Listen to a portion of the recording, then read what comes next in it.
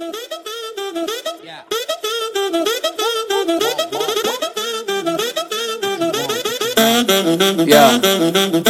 너의 come never sleep on me.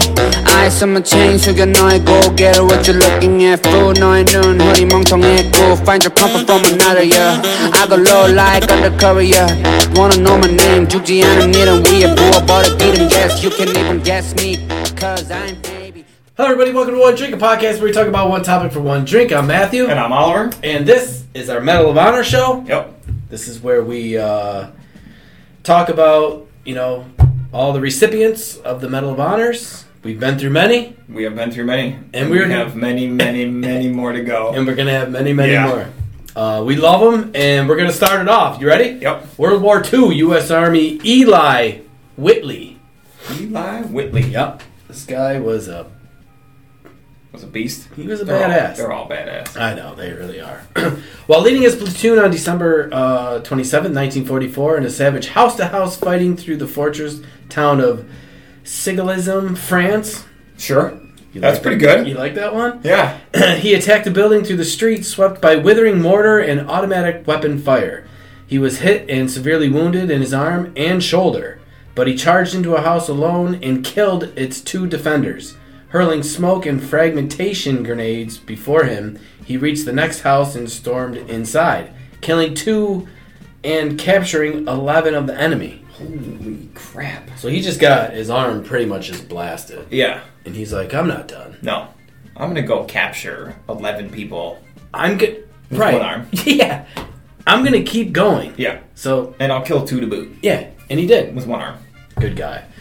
He continued leading his platoon in an extremely dangerous task of clearing hostile troops from strong points along the street until he reached a building held by fanatical Nazi troops. Fanatical? Fanatical. Nazi troops. I like that word.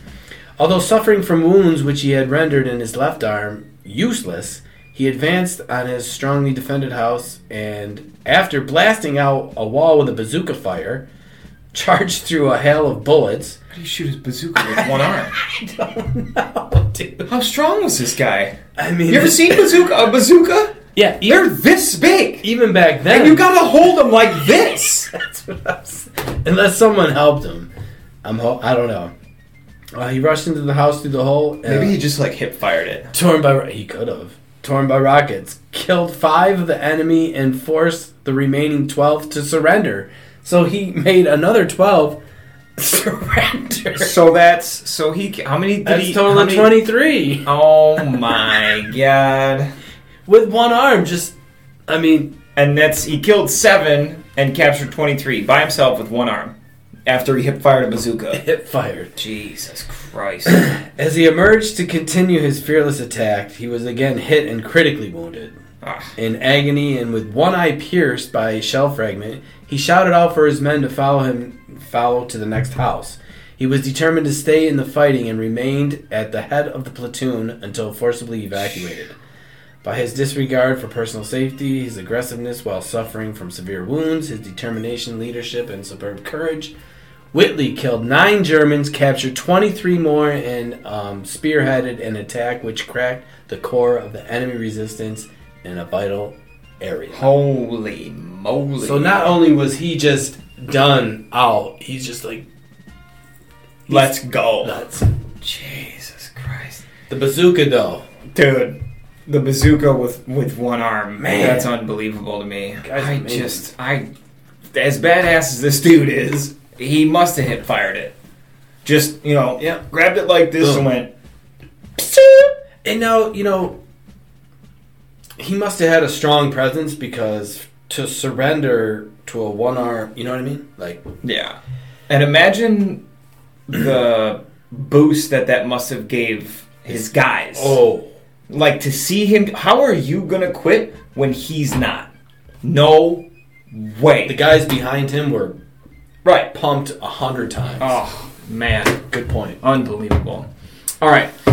So for me, I have a very short one this week, but it's about a topic that we really haven't covered yet so far with these Medal of Honors. It's Pearl Harbor.